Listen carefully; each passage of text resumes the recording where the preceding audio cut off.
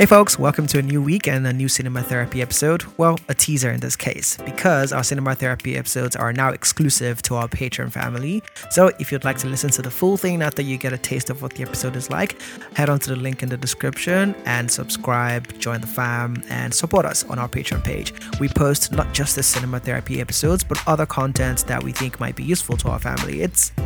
I say family because technically that's what we're trying to make it, but it's just really a very safe space to share thoughts.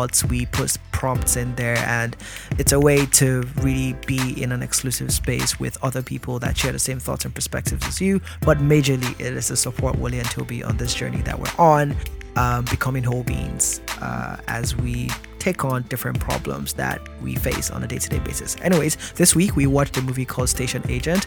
You can read the plot. I won't spend time talking about it here, but it was a follow-up to our conversation on hospitableness, or the virtue of hospitableness. Very tricky word. Anyways, enjoy the episode or the teaser. Bye.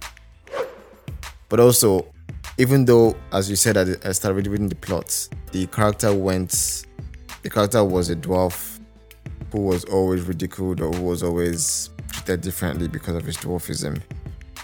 But one thing that I wish was not the case was that why did he have to go to a remote place to find no more friends?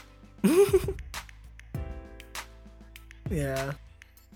You know, because it's even nicer if that kind of experience he had developing relationships with those people emerge in a normal city or normal town.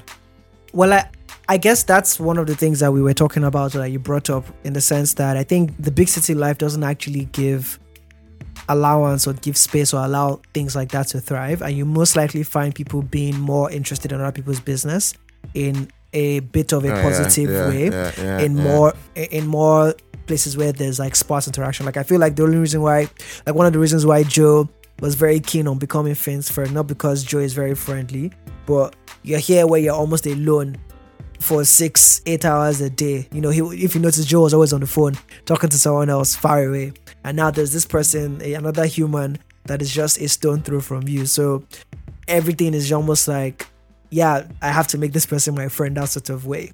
And I noticed how obviously the small town almost equals small talk. And so everybody was always trying to like engage Finn in some kind of conversation, and like he would just be dead in the conversation, like with his one-word responses or whatnot. Like Joe will ask him, "Oh, does he want to hang out later?" He'll say no, and he will say like no because he just says no, and it was a bit cringy at some points. But again, I think like to your point, in spaces like that where interactions with other people are a bit sparse and you kind of like know everyone, there's a tendency for friendships and bonds in some kind of way to form there, as opposed to a big city where it's almost like Ibadan versus Lagos vibes, right? In Ibadan, in your neighborhood, you most likely knew someone that was living in house number 2. In these other places, you know their names, their families. Sometimes, everyone hangs out together. Maybe there's a central park everybody goes to. But in big cities, I remember like in Lagos, you might be familiar with a car that drives into this particular house, but you don't really know who's there. Some people don't do some things because they feel like it's too much work and they're doing it for other people. Why would I do this? But I realize, like, as a parent always say, nothing is wasted. Knowledge is wasted. Because even though this is just a simple cooking example, I can apply this to so many things, whereby there's things that you can do for people that someone will be like, this why you going through the extra mile for this then. But in the end, I'm the one benefiting it. But they think that 30 minutes of dining experience for them, they've enjoyed that so much. But I'm benefiting because I've actually just learnt 4 entire new dishes that's my head forever. Yeah.